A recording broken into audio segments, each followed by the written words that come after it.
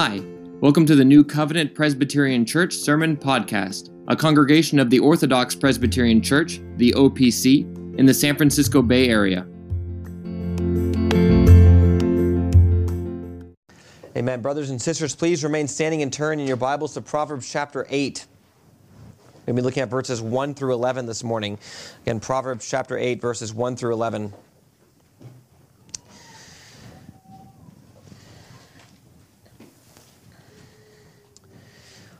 Does not wisdom cry out, and understanding lift up her voice? She takes her stand on the top of the high hill, beside the way where the paths meet. She cries out by the gates at the entry of the city, at the entrance of the doors. To you, O men, I call, and my voice is to the sons of men. O you simple ones, understand prudence, and you fools, be of an understanding heart. Listen, for I will speak of excellent things, and from the opening of my lips will come right things. For my mouth will speak truth. Wickedness is an abomination to my lips. All the words of my mouth are with righteousness.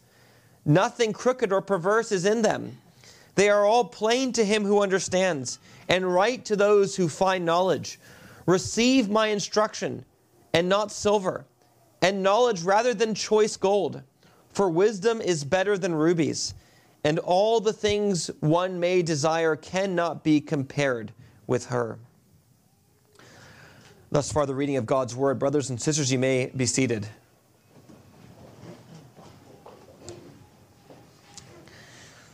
Let's go to the Lord in prayer and ask for His blessing on the preaching of His Word. Oh, Father, how we do come to you with great need, recognizing that if you do not pour out your Spirit, the Word can go forth, but it cannot be received well. That the call may go out, but it is you who grants the turning of the heart, O God. And we do pray that you would grant that now. Lord, should the word be preached with all wisdom, should it be preached with all zeal, with all love, with all faithfulness to what you have said, if your Spirit is not poured out, O God, then there is no life that can be granted. Father, grant life in your Son, the Lord Jesus Christ, even as you raised him from the dead. So too we do pray, grant life to the hearts of sinners. May it be that those who have found life, that they would grow in that life. And may it be that we would all hear the call of wisdom and respond as we ought. For we do ask this in the name of Jesus. Amen. Amen. Brothers and sisters, one of the great marks of a Christian, one of the things that shows a Christian to be a Christian, is the way in which the Christian responds to the Word of God. When a Christian hears God's Word, a Christian will respond with obedience. The Word of God fills his heart with wonder. He hears the voice of his Savior crying out in it, and the Word of God in this way leads the Christian in the fear of the Lord. And this is something that's quite different from the unbeliever. This is a very real thing that distinguishes the believer from the unbeliever. The unbeliever does not get this sense when he hears the Word of God. It does not fill his heart with wonder. It does not have the effect of producing in his heart a true love for God that then carries out over into obedience.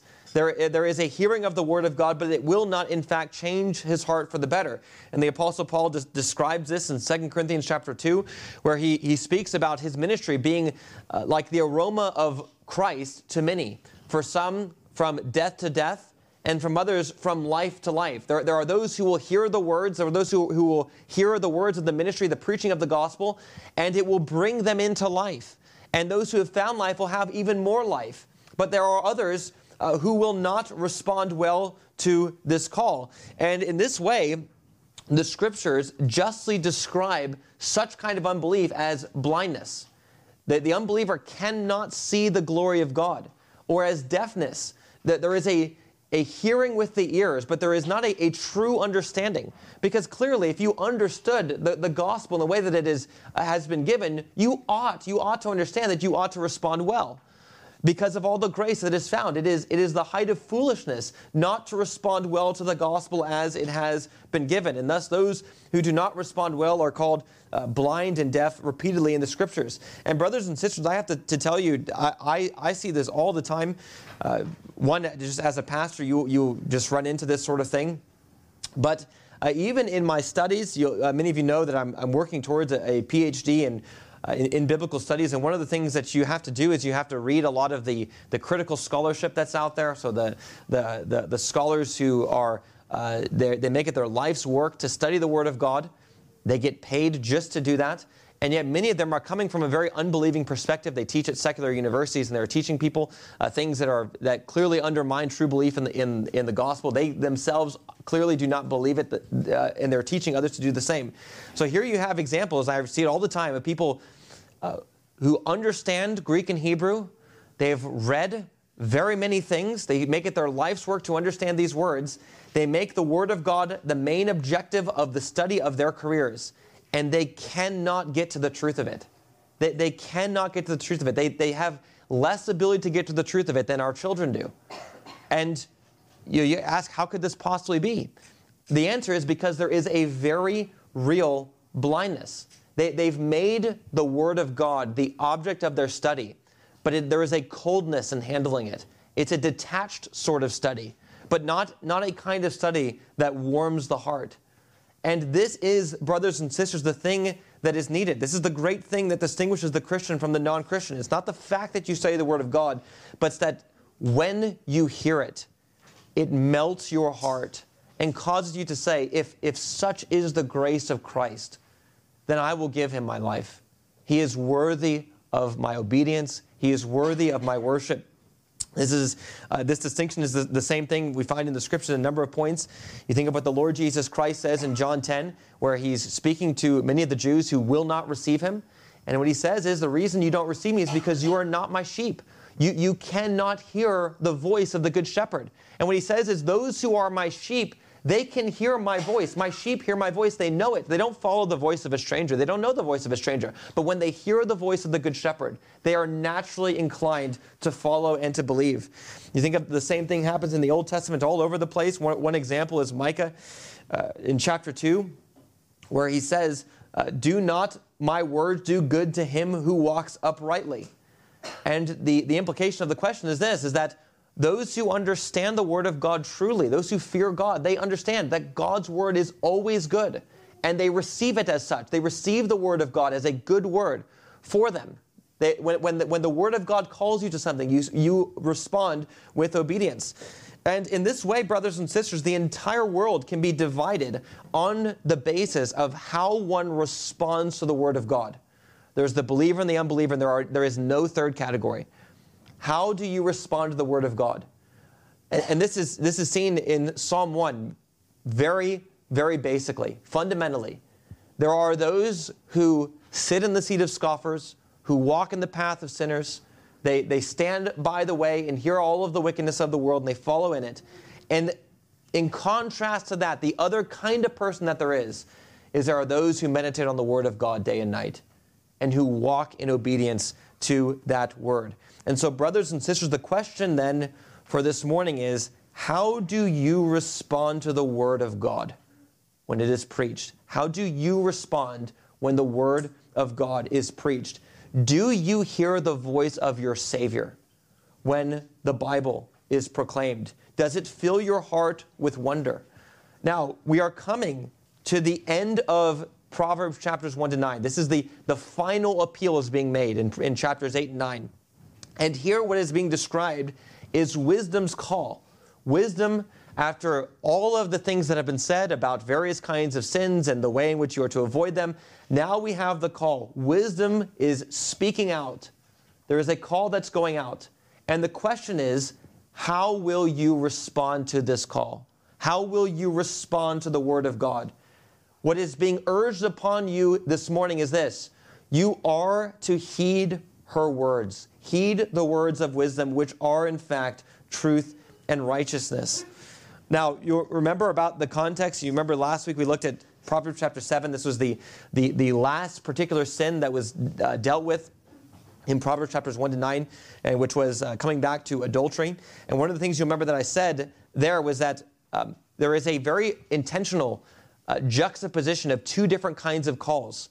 So in chapter 7, there is the adulteress who is calling out.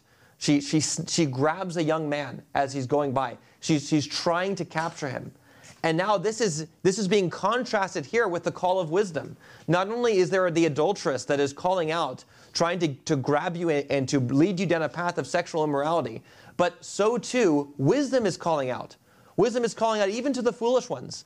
And she is saying, come and turn aside, and if you turn to me, you will find life. All of chapter 8 describes this call.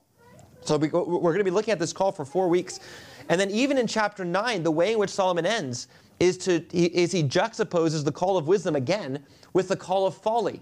So all of chapter 8 and all of chapter 9 is simply to urge upon you the great need to respond well to the word of God. That when wisdom proclaims, calls out, you are to respond with faith and love and obedience. Now, brothers and sisters, this is such a fitting thing to consider today. It's fitting in every age. But even as you think about the juxtaposition of chapter 7 and chapter 8, there are two calls. There's two things that are out there. There is the call towards sexual immorality, and there is the call towards faithfulness.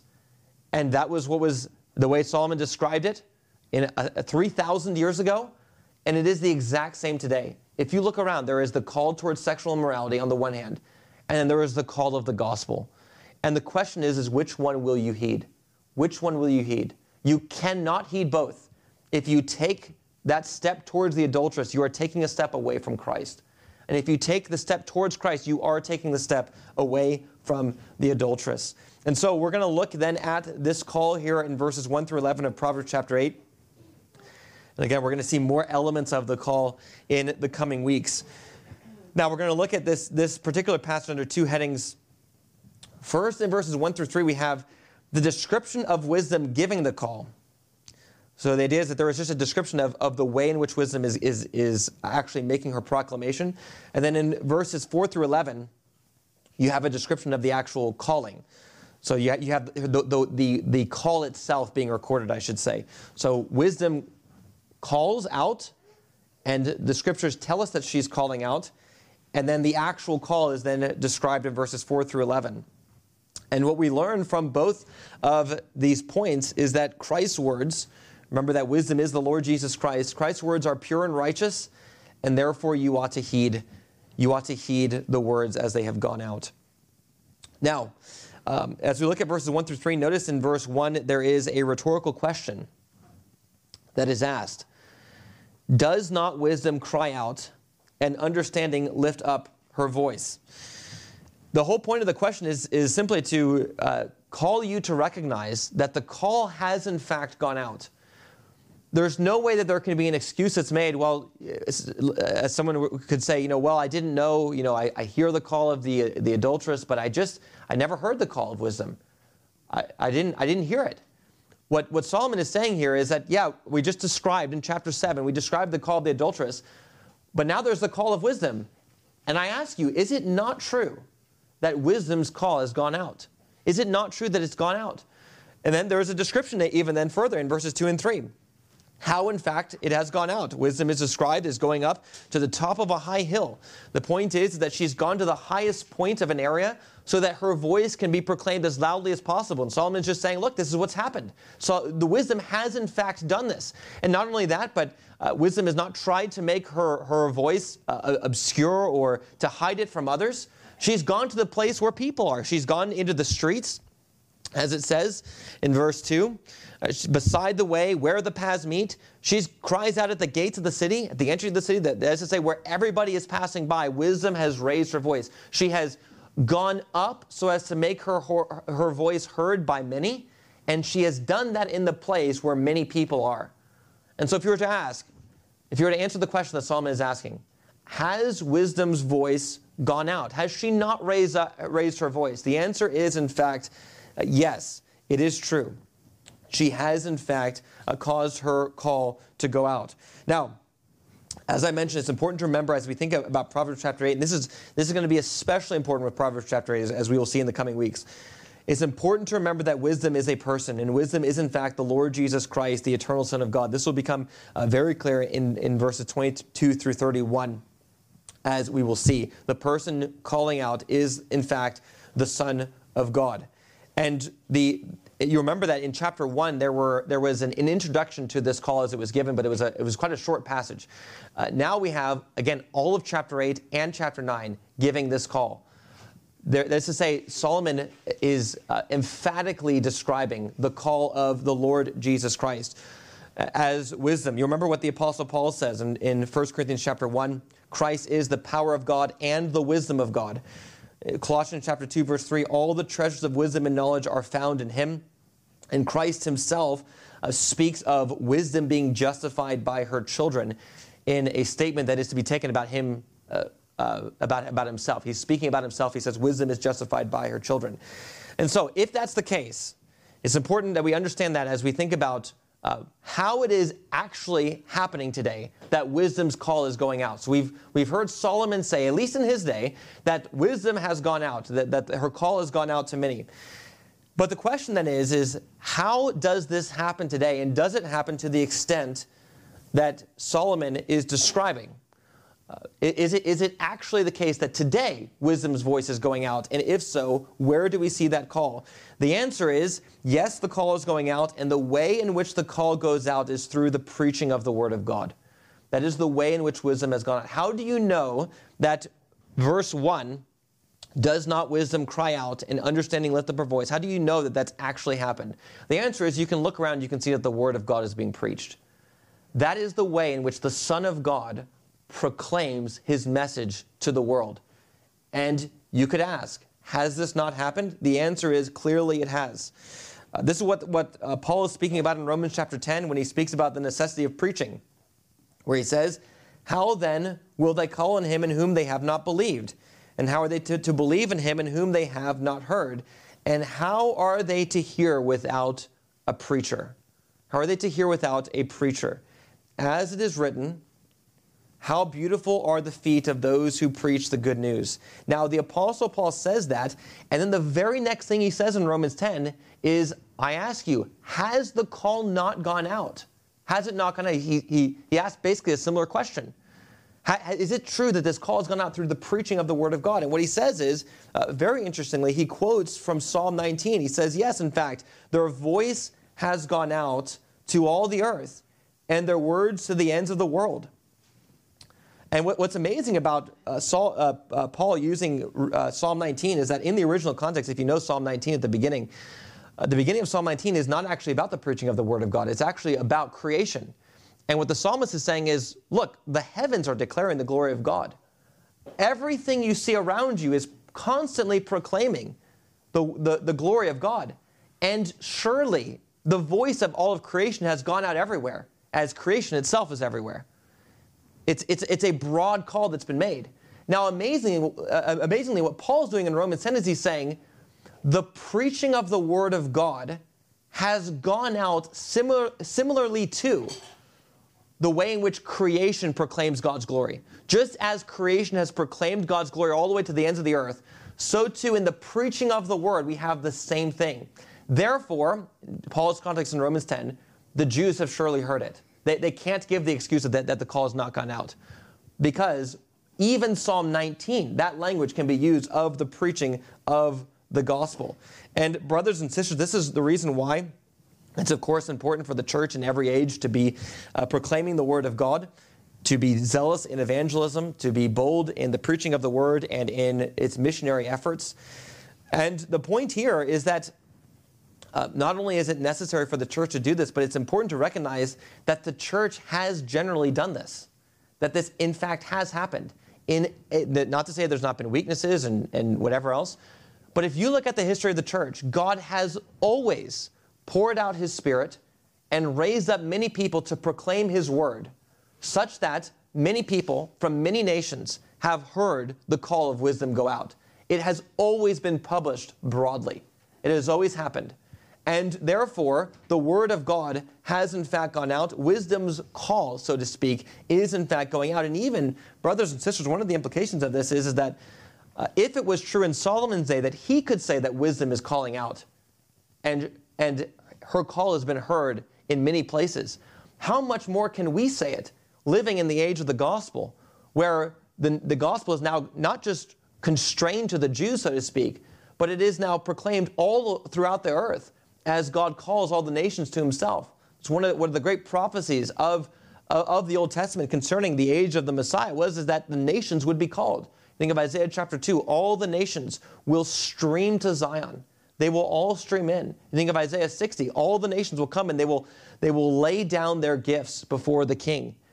And they will do this because they will see the great light that is rising over Zion. So this was prophesied.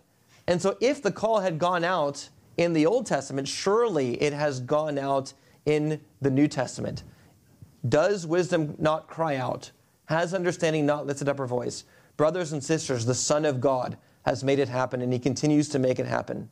Now, the call then is formally described in verses 4 through 11 in terms of the words, the contents of what wisdom is saying. It's recorded. And in verses 4 and 5, there's a description of those whom wisdom is addressing in the call. And there are two main things to note about this. The first is, in verse 4, that you'll notice the call goes out to people without discrimination, all kinds of people. And secondly, in verse 5, there is a particular emphasis on the call going out even to the simple or the fools. It goes out to all kinds of people, even the simple or the fools. Now, in verse 4, notice the way in which it's described is it's going out to the sons of men. But this is to say it goes out to people generally. And this is one of the reasons why, we could say it all throughout the Bible, you could see many examples of this, but this is the reason why there is a free offer of the gospel. The message of the gospel is this: if anyone repents, if any person repents, anyone in the world, doesn't matter who you are, doesn't matter what your background is, doesn't matter what's happened to you or what you've done, if anyone in the world repents of their sins, anyone, you will be saved. You repent of your sins, you turn to the Lord Jesus Christ, and you will have the blessings of the kingdom of God given to you. That's the message of the gospel. It's a call that goes out to every single person. It's a message of hope that has not been restricted to one kind of person. It goes out to all. And even in fact, brothers and sisters, you can even see this by the way in which God often chooses to call the lowly. You think about it. God does not generally call the noble, as Paul says in 1 Corinthians 1. He generally calls the lowly in order to show this news is for every single person. Now, you may be tempted to think, well, surely it's for all kinds of people, but it can't be for the fools because we're talking about wisdom. Folly, in some sense, can try to address fools, and that makes sense. Wisdom, you would think, would be for the wise. Is wisdom not for the wise? But here, notice, there is even an evangelistic element to the call, even in Proverbs chapter 8. The call is specifically said to go to those who are in fact simple and foolish, to those who do not have wisdom. You may find yourself, you may say, I can't have wisdom. I'm a fool. But notice, you are directly addressed. If you find yourself in a situation where you recognize your foolishness, the offer is this: if you go to wisdom, if you heed her call, she will grant you wisdom. God does not turn down those who come and ask him for wisdom, as James says in James chapter 1. If you turn to wisdom, if you are one who is currently opposed to wisdom, you turn to wisdom, you will be granted the fear of the Lord. And in being granted the fear of the Lord, you will then have all the blessings of the kingdom of God. And so the call that goes out then, brothers and sisters, is a gracious call. Now, why should you listen to the call? Why is it? It goes out to all kinds of people. Why is it that you should listen to the call as it goes out? The answer is given really in verses 6 through 9. And this is because the call comes with the revelation of the glory of God. The call itself reveals that the one who is making the call is in fact glorious. There is nothing like the call of wisdom that goes out through the preaching of the Word of God. And this is described in verses 6 through 9. And it gives us insight into the nature of the Word of God. Nature, and even further than, it gives us insight into the nature of God, who is the one who speaks the Word. And so you'll notice in verse 6, why should you heed this call? Well, in verse 6, Listen for, so the reason why you ought to listen, I will speak of excellent things, and from the opening of my lips will come right things. The answer is, well, why should you hear? Because the things that are proclaimed in the gospel are excellent. They are amazing. They are things related to the eternal God, things that the mind of man cannot fathom on its own, beyond the comprehension of man, both in terms of the greatness of God's power and might and majesty, his transcendence, but also in terms of his love, his mercy, his grace as he has shown it to you. Things pertaining to the glory of the triune God, things that are things that fill the heart with wonder, and then clearly ought to fill the heart with wonder. Things describing God himself. You remember what the Apostle Paul has said in Philippians chapter 4. Whatever is honorable, whatever is just, whatever is pure or lovely or commendable or excellent or worthy of praise, think about these things.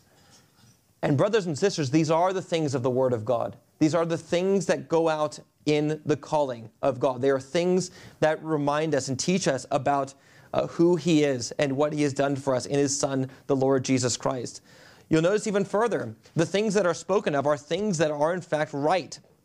The end of verse 6. They are things that are in fact good, in accordance with goodness. There is a righteousness to the Word of God. You remember what Moses has said about the law of God. All the nations will be impressed with Israel because they will see the righteousness of this law. And here we have a stark contrast. The world goes off in its ungodliness and in its wickedness, but wisdom is here speaking of what is right.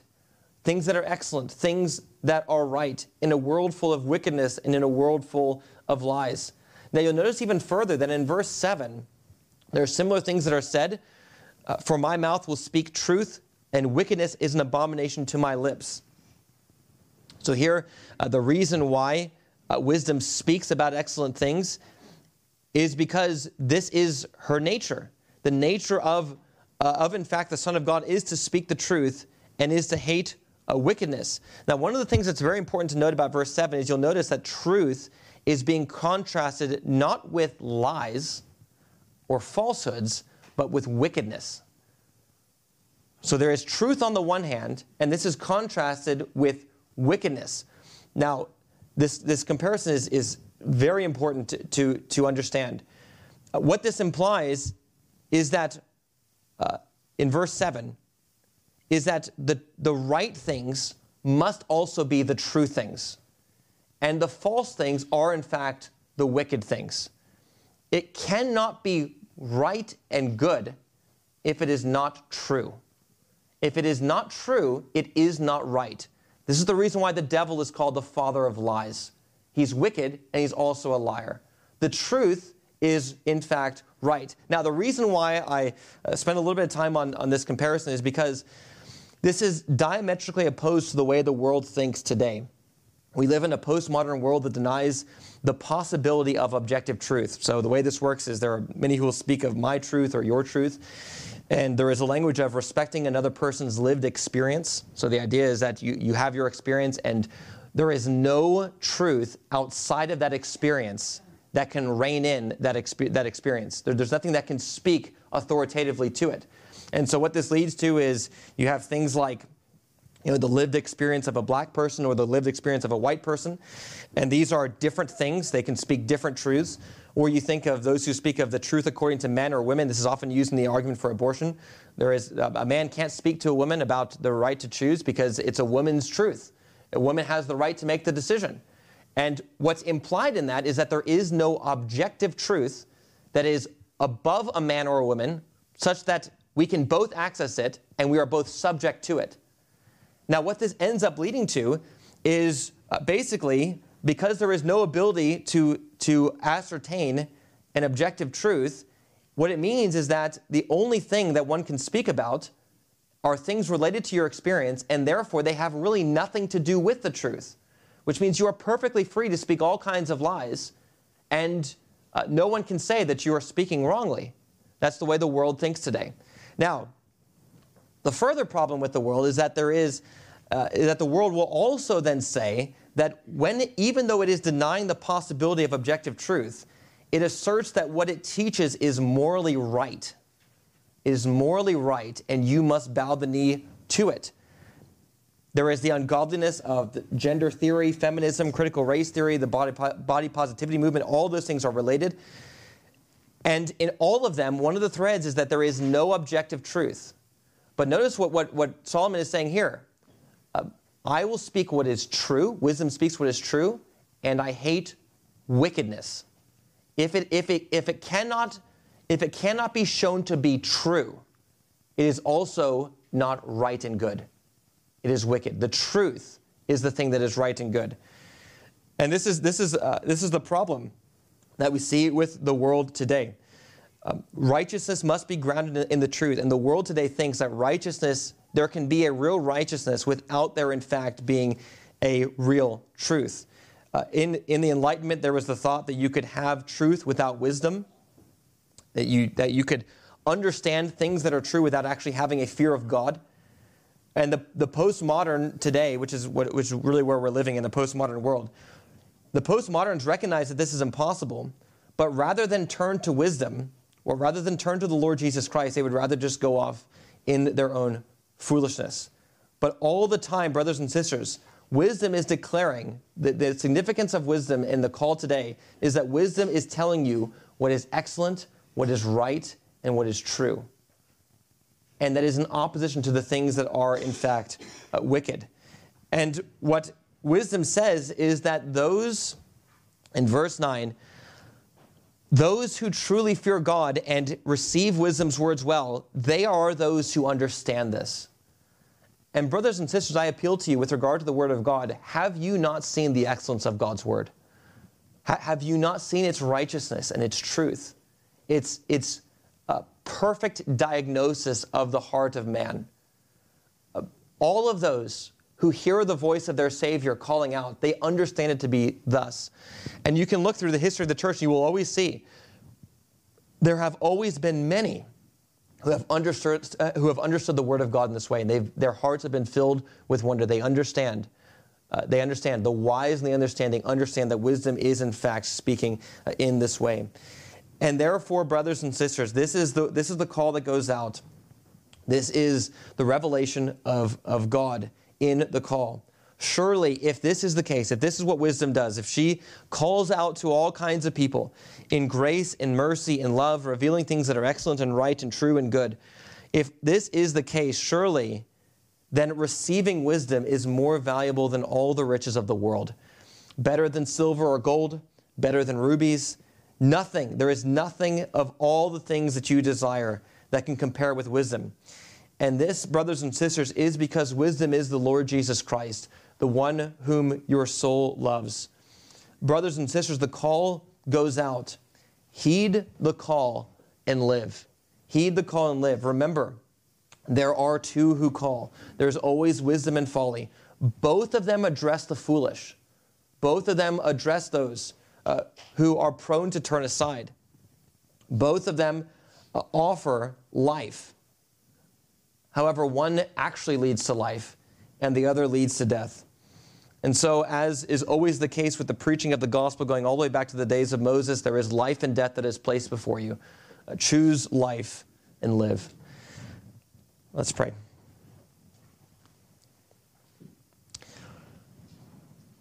Oh, Father, how we do thank you for the immense grace of the call of the gospel, the free offer of the gospel that goes out to all. And Lord, we know the words of Christ that he has given, that many are called, but few are chosen. Lord, grant, O Lord, by your mercy, grant by your grace, that we would be among those few who would in fact heed this call well. Grant us eyes to see, O God. We know that our hearts are prone to wander. Grant us the eyes to see and the ears to hear. For Lord, without you so acting for us, we know that we are lost. Grant it for the sake of the honor and glory of your name. For truly your Son is worthy of having many bow the knee to him. Grant that we would be among those people. For we ask it in the name of Jesus. Amen.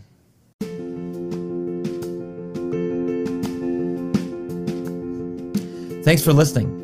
If you'd like to find out more about our church, you can visit our website at newcovenantopc.com. You can also follow us on YouTube, Facebook, and Instagram. If you've benefited from this ministry and want to know of ways you can help or support it, we'd like to make you aware of our new capital campaign to build a new building. God has recently blessed us with growth here at New Covenant. Over the years, our church has been small. It's gone up and down, but overall things have been tight financially, and the church has been small. Now, by the grace of God, we are growing. We believe it wise in light of this to think about building a new building to facilitate even more growth.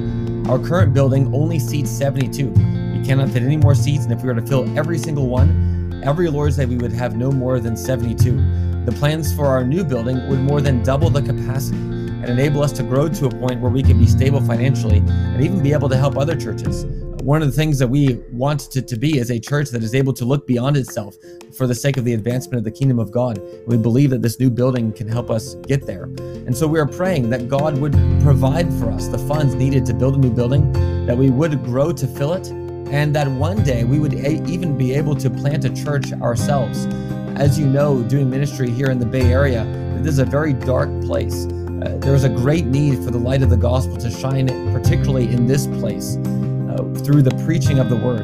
And so if you want to support us and to support our efforts to see this new building built, please consider giving a financial gift to this end. You can give by sending us a check with building fund in the memo line. Our address can be found on our website. You can also give by Zelle by sending the money to nc.opcssf.treasurer@gmail.com with building fund in the memo line. May God bless you with a greater knowledge of his word and zeal for his name.